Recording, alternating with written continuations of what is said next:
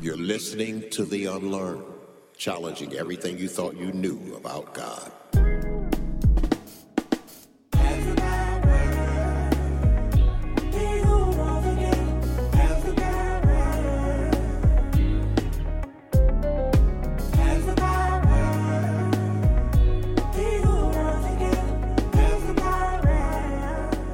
Welcome back to The Unlearned.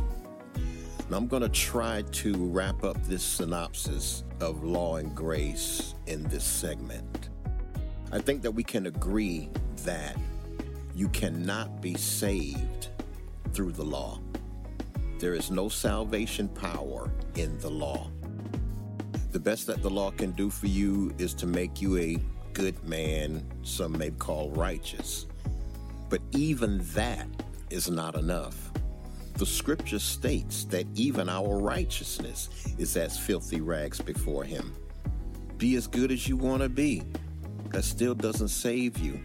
There is no power in the law to save. Only by grace are we saved, not of works, which is law, lest any man should boast. God knows that we as human beings like to compare ourselves among ourselves. I'm better than you. I work hard to keep myself righteous. That's works. That's law. But all have sinned and come short of the glory of God. All of us. Nobody is better than anybody else. That is one of the many issues with the organizational church. We have these hierarchies. We have these rankings. We have these levels, and if you don't meet my standards, you're not good enough. If you don't please me, you're not worthy. It's a lie. It's the law. It's bondage. You know, all of my life I've heard about the law, the 10 Commandments, the rules and regulations, all of the things that we needed to do to please God. But according to Scripture, the only ones that were required to keep the law were the Jews. The rest of us didn't matter. We were just Gentiles, alienated from God altogether. So why in the world would we go back to keeping something that we were never required to keep in the first place?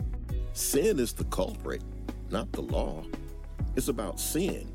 We were all born in sin and shapen in iniquity. It doesn't matter if you sin or not. The fact that you were born makes you a sinner, period. And Jesus is the only remedy for that sin. And if anyone insists on going to hell, it won't be because they sinned. It'll be because they did not accept the remedy. Okay, so in order to be a sinner, you have to be born into it. In order to be saved, you have to be born into it. Paul used some really strong language in Galatians 5 when he said, "Oh, foolish Galatians, who has bewitched you, woe, into thinking that you received the Holy Ghost by the law?" The Spirit of God exemplifies freedom. For where the Spirit is, there is liberty. Who pulled that mind trick on you to believe that what you have received freely, all of a sudden now, you need the law to keep?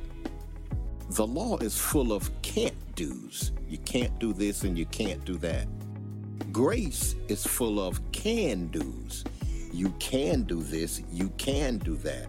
I can do all things through Christ which strengthens me. Big difference. The law carries a negative connotation, and it doesn't make you feel good about yourself because it exposes your flaws. Grace carries a positive connotation and shows you that you are the righteousness of God in Christ. And if he said that you're the righteousness of God in Christ, you're the righteousness of God in Christ.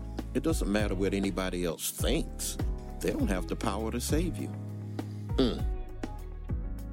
Well, my time is up, but let's do it again on The Unlearned.